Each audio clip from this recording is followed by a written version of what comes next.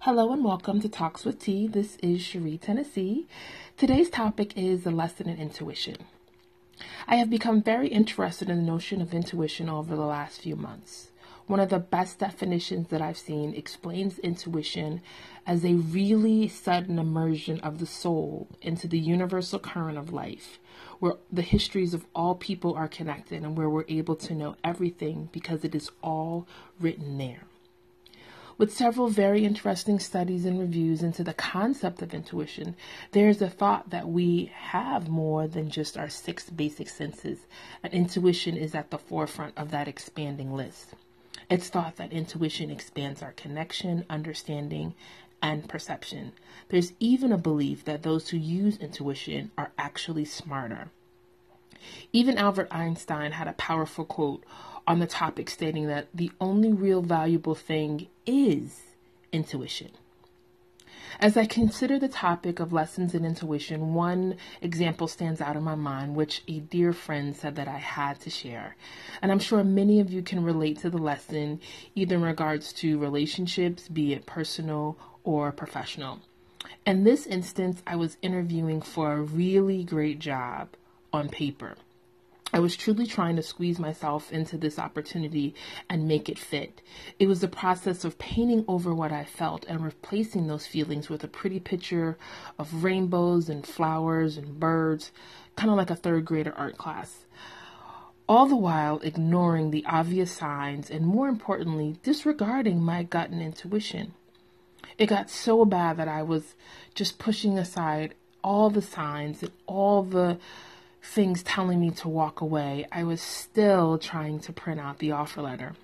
And I think at that moment, intuition just kicked in and the internet just kept going down every 2 to 3 minutes. And it had never happened prior to that moment. And I was finally able to get the internet to agree and push the send button to print the offer letter. And boom, instantaneously, the power went out. I don't think there could have been a better or stronger sign in that moment. It was going to take something major hitting me over the top of my head to finally stop and listen to the intuition that I had followed so easily up to this point. I discounted all indicators that this was not the opportunity for me.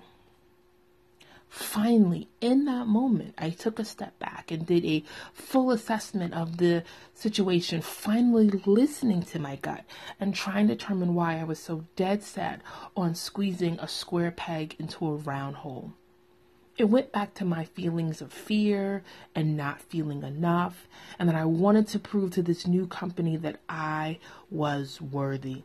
It's been a thing that has plagued me since childhood. But in that moment, I decided I was done hustling for my worth. I sent an email declining the position and made the effort to really focus and reconnect with my intuition. I am so grateful for that fiasco because it got me to this point. I now understand by simply listening to what my intuition had to say, I would have been better equipped to handle that situation. So I now check in daily with my intuition to get feedback and insight and trusting the process all the while. It is truly a courtship of sorts, going inside without expectations, walking away having gained insight, sometimes a different perspective from where I may be standing or viewing a particular situation. It requires me to be open and free, lowering all shields I may have up. I now finally feel empowered to apply the same insight to all aspects of my life. When something feels amiss, I don't automatically pull up my paintbrush and try to make that pretty picture that's not really there. Instead, I stand in the reality and let my intuition guide me.